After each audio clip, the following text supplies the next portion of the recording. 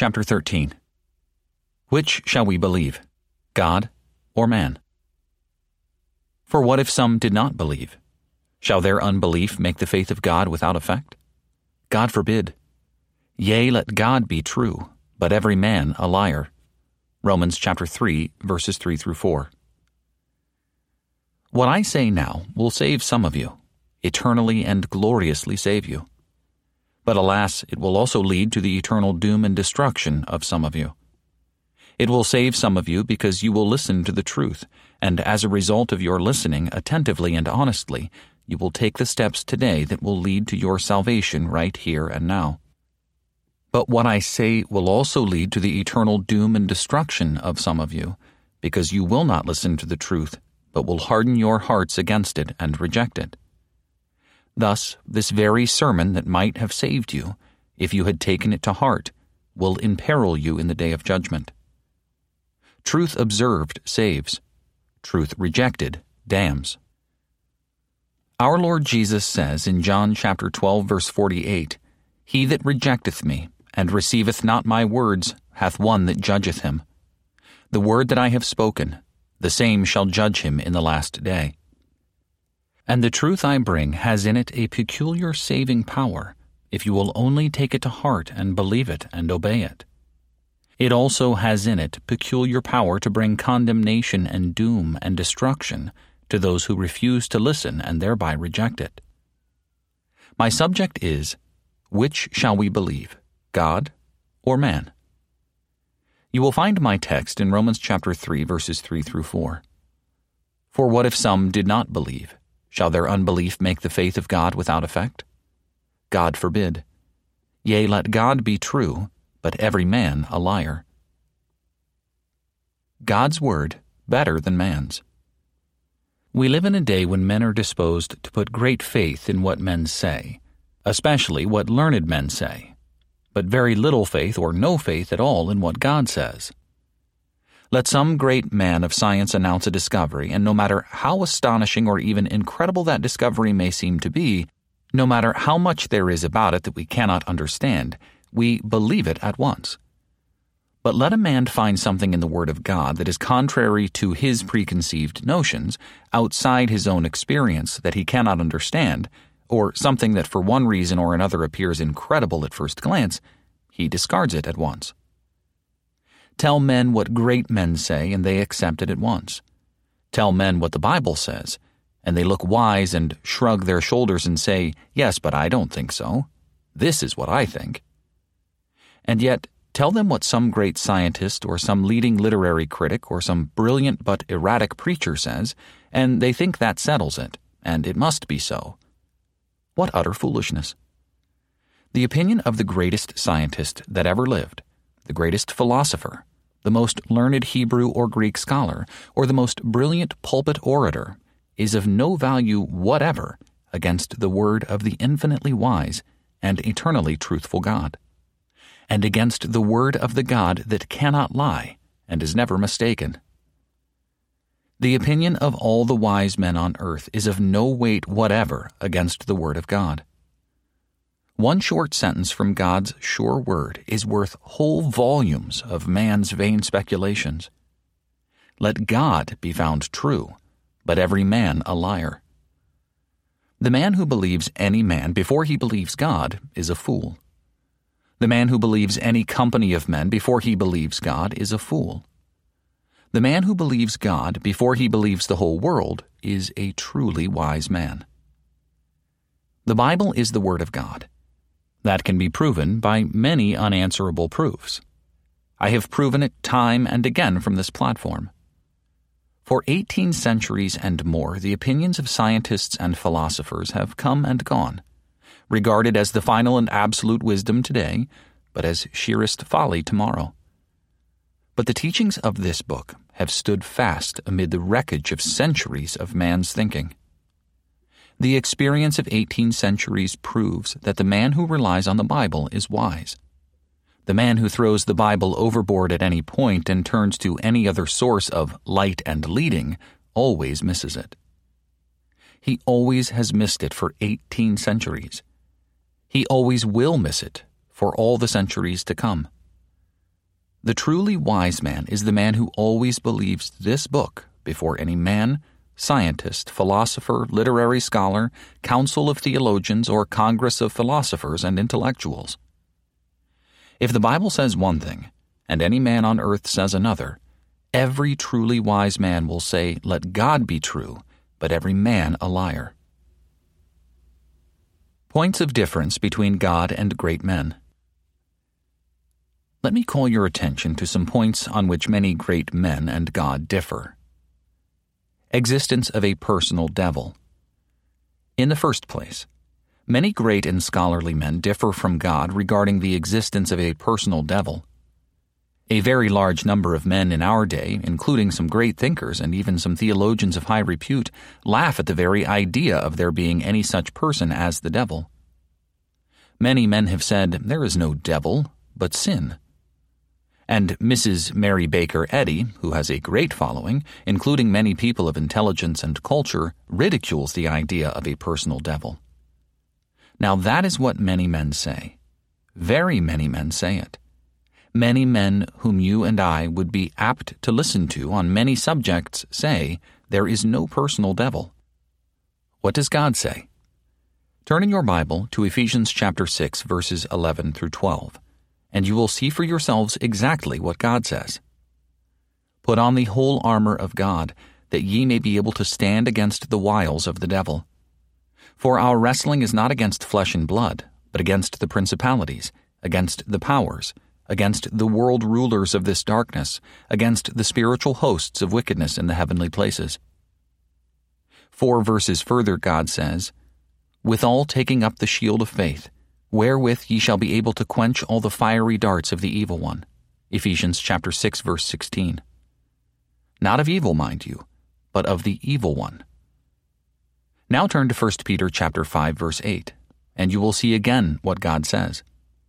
"Be sober, be watchful. Your adversary the devil, as a roaring lion, walketh about, seeking whom he may devour." There can be no doubt about the meaning of these words by anyone who reads them with the purpose of finding out what they were intended to teach, and not merely with the purpose of distorting and twisting them to fit his own preconceived notions. So we see that God says in the most unmistakable terms that there is a personal devil. Furthermore, God says that the devil is a being of such great cunning and great power that he is more than a match for you or me, and that he is plotting our destruction, all the time, working to accomplish it. Is God right about this? Or is Mrs. Eddy and the others who deny the existence of a personal devil right? God is right about it. God is always right. Any man or woman who differs from God is always wrong. When you believe that there is no devil, but only your own sins, you are a sorely deceived individual. The very devil you do not think exists has deceived you, and he has done it in order to destroy you. An enemy in ambush is a particularly dangerous enemy, and a devil who has persuaded people that he does not exist at all is a particularly dangerous devil. No class of people falls so easy a prey to the devil's subtlety as the people who do not believe that there is any devil. Show me a man or woman who does not believe that there is any devil, and I will show you every time a man or woman whom the devil has blinded. He is deluding them in his work. Future judgment. In the second place, many men differ from God regarding a future judgment. Many men do not believe that there is to be a future judgment. Tell many men today that a time is coming when they will stand before the judgment seat of God, with his holy and all-seeing eye piercing them through and through, and that they will answer to him for all their deeds done in the body and all their words spoken in this present life, and they will laugh at you in contempt. But what does God say?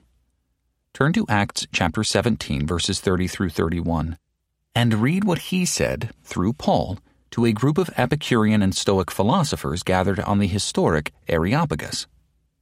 "Now God commandeth men that they should all everywhere repent, inasmuch as he hath appointed a day, in the which he will judge the world in righteousness by the man whom he hath ordained, whereof he hath given assurance unto all men, in that he hath raised him from the dead." Turn to Romans chapter 14, verse 12, and read what God says about it. So then each one of us shall give account of himself to God. Turn to 2 Corinthians chapter 5, verse 10, and read what God says. We must all be made manifest before the judgment seat of Christ, that each one may receive the things done in the body according to what he hath done, whether it be good or bad. Turn to Matthew chapter 12, verse 36, and read what God says. I say unto you, that every idle word that men shall speak, they shall give account thereof in the day of judgment. Can anything be plainer than God's word on this point? Is God right, or are these learned gentlemen who differ from God right? God is right, and these men who differ from God are wrong. God is always right, and men are always wrong when they differ from God. There is one thing concerning the future that is certain. It is certain that there will be a judgment day. It is not certain that you or I will live another day. I saw a neighbor of mine walking down the street the day before yesterday. This morning, just before I came here, another neighbor came in and told me this neighbor died at 10 minutes before 10 last night. It is not certain that there will be another election or another Christmas. It is not certain that there will be times of peace ahead of us or times of great conflict. It is not certain what the outcome will be of the great peace conference being held in Washington, upon which the attention of most of the civilized world is focused. But it is certain that there will be a judgment day. It is sure that you and I will stand before the judgment seat of Christ to give account of the deeds done in the body and the words spoken in this life. It is absolutely sure that each one of us shall give account of himself to God. Differences about hell. In the third place, many men, including men who are accorded wise by the world, differ from God regarding hell. There are many today who do not believe that there will be any hell at all in the world to come. Many able and scholarly men say, there is no hell except the hell a man makes for himself in this life, the hell of his own tormenting conscience, and the hell of troubles arising from his own misdoings. An intelligent woman said to me a while ago, "Why, Mr. Torrey, you don't believe in hell, do you?" It is not a question of what I believe, but of what God says. What does God say? Turn to Matthew chapter 5, verses 29 through 30. And if thy right eye causeth thee to stumble, pluck it out, and cast it from thee. For it is profitable for thee that one of thy members should perish, and not thy whole body be cast into hell. If thy right hand causeth thee to stumble, cut it off, and cast it from thee. For it is profitable for thee that one of thy members should perish, and not thy whole body go into hell. Then turn to Luke chapter 12, verses 4 through 5, and read what God says. Be not afraid of them that kill the body, and after that have no more that they can do. But I will forewarn you whom ye shall fear. Fear him which after he hath killed hath power to cast into hell.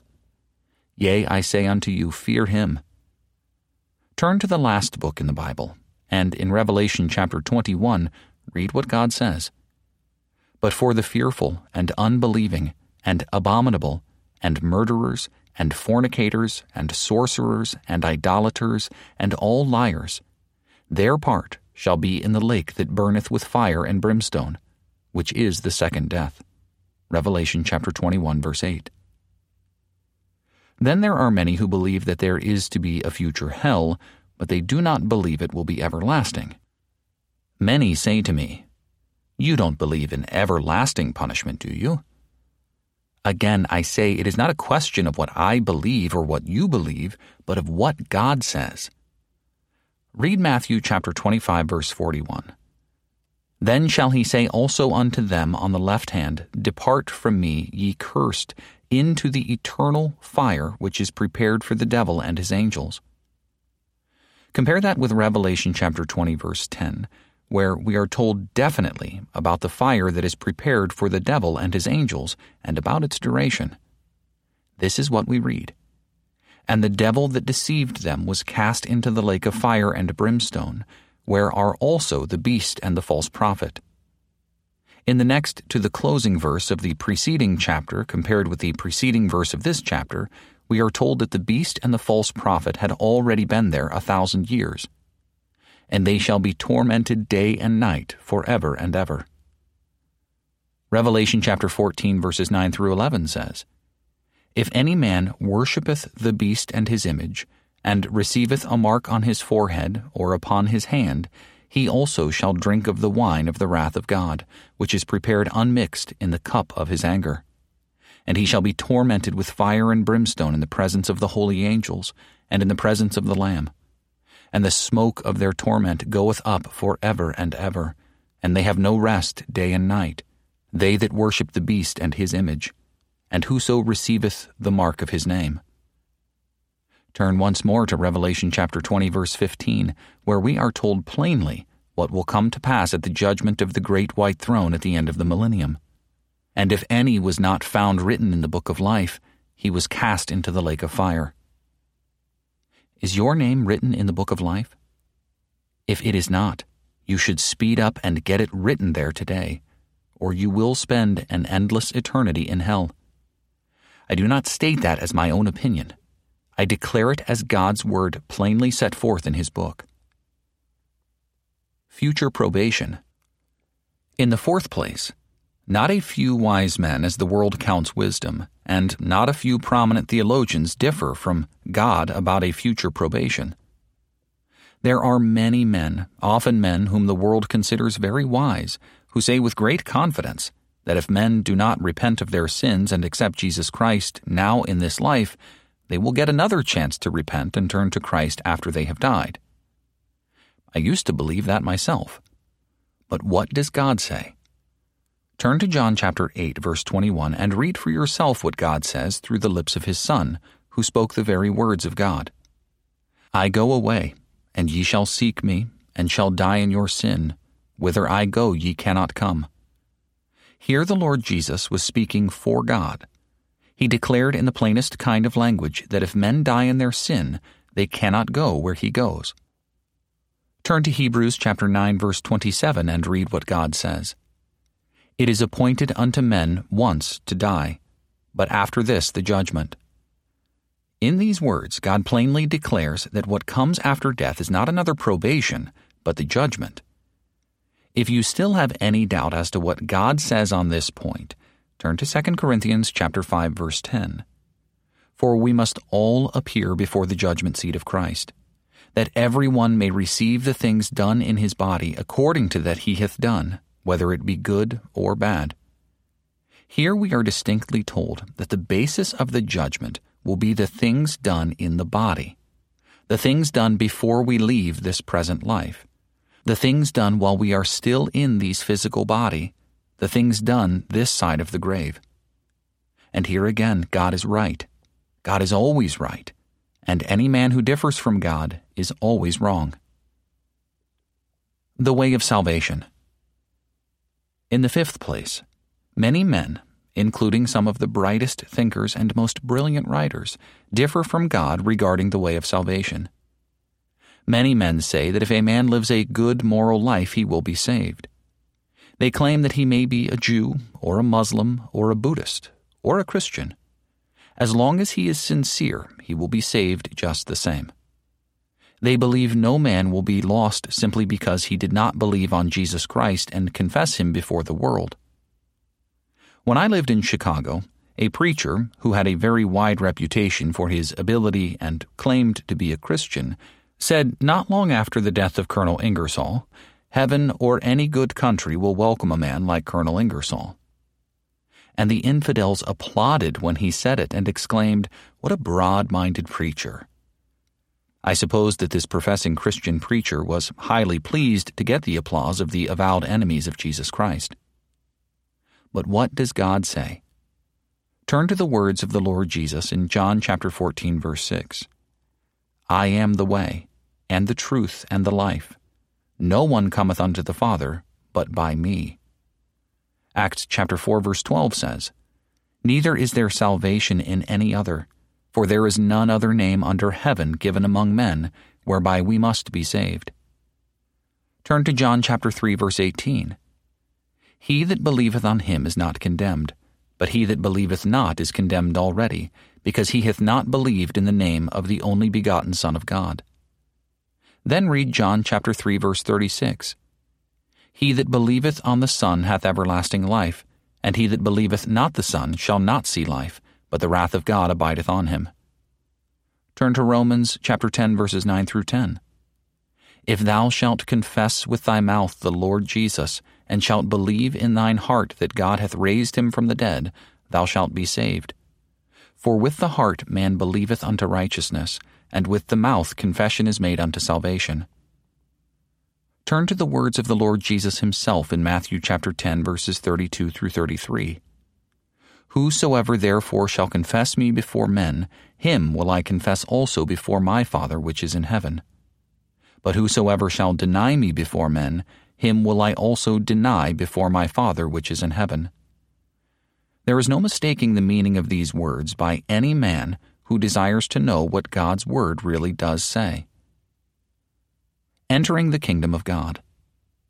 In the sixth place, many thoughtful men, including not a few professors in Methodist and other professedly Christian colleges and universities and theological seminaries, differ from God regarding the conditions of entering into the kingdom of God. Many men say that the way to get into the kingdom of God is by leading the upright life, treating your wife and children well, being honest in business, being kind to the poor, practicing the social gospel, and on and on. Others say that the way to enter the kingdom of God is by being baptized, uniting with the church, partaking of communion, reading the Bible, saying your prayers, going to confession, and doing other religious works. Others say that the way to enter the kingdom of God is by having a good ancestry, being carefully reared and well educated in Christian schools and colleges. But what does God say? Turn to John chapter 3, verses 3 through 5, and you will see exactly what God says. Jesus answered and said unto him, Verily, verily, I say unto thee, except a man be born again, he cannot see the kingdom of God. Jesus answered, Verily, verily, I say unto thee, except a man be born of water and of the Spirit, he cannot enter into the kingdom of God. Then read Titus chapter 3, verse 5. Not by works done in righteousness, which we did ourselves, but according to his mercy he saved us, through the washing of regeneration and renewing of the Holy Spirit. God says that the only way to enter the kingdom and be saved is by being born again, becoming a new creation through the power of the Holy Spirit within us. The time to repent and accept Christ. In the seventh place, many men differ from God regarding the best time to repent and accept Christ. Many of you differ from God concerning this. Many men say that there will be some day a better time than today to repent of your sins, turn to Jesus Christ and confess Christ before the world. Many of you say it, or think it if you do not actually say it, or act it if you do not distinctly think it. But what does God say? Read 2 Corinthians chapter 6, verse 2. Behold, now is the acceptable time. Behold, now is the day of salvation. Hebrews chapter 3, verse 7 tells us that the Holy Spirit saith, Today, if ye will hear his voice. Read Proverbs chapter 27, verse 1. Boast not thyself of tomorrow, for thou knowest not what a day may bring forth. Proverbs chapter 29, verse 1 says, He that being often reproved hardeneth his neck, shall suddenly be destroyed, and that without remedy. Felix, the great Roman governor of old, thought there would be a more convenient season and waited for it, but he never found it. That is why he will spend eternity in hell. These are some of the things that men say and some of the things that God says. Which will you believe? I say with Paul, Let God be true, but every man a liar. But perhaps someone here will say, But I don't believe the Bible is the Word of God. My friend, did it ever occur to you that doubting a fact does not alter the fact? Did it ever occur to you that your not believing the Bible to be the Word of God does not alter in the least the fully proven fact that the Bible is the Word of God? At the time of the Boxer Rebellion in China, some of the Boxers did not believe they could be killed by bullets. They thought their incantations and strange rites made them invulnerable. These men were very honest and entirely sincere about this belief. A Chinese army officer demanded that they prove their sincerity by standing in line so he might have his soldiers shoot at them. They immediately consented. They were very sincere. They lined up and fearlessly faced the firing squad. The Chinese soldiers blazed away, and the Boxers dropped dead. Their doubt of the power of bullets to kill them did not alter the fact. Your doubt that the Bible is God's Word does not alter the fact, not one iota. Suppose for a moment that the Bible turns out to be the Word of God. You must admit that there is at least a possibility that the Bible may be the Word of God. You must admit that the men and women who are really living nearest to God and know God best believe the Bible is the Word of God. Suppose they prove to be right. Where then will you be? Damned. And that is just exactly what you will be if you go on doubting God's Word and rejecting God's Son, listening to the voice of men rather than to the voice of God. God says that there is a devil, and that you need Christ's help against his cunning and power. God says that there is a future judgment, and that we must all appear before the judgment seat of Christ to receive the things done in the body. God says that there is a hell, and that it is a place of torment where all who reject Christ in this life will spend eternity. God says that there is no future probation, that the issues of eternity are settled in this life.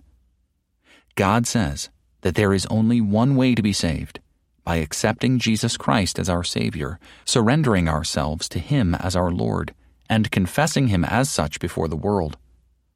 God says that the only way to enter the kingdom of God is by being born again by the power of the Holy Spirit and accepting the Lord Jesus Christ.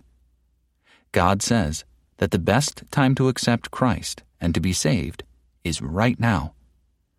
Scripture: Behold, now is the acceptable time.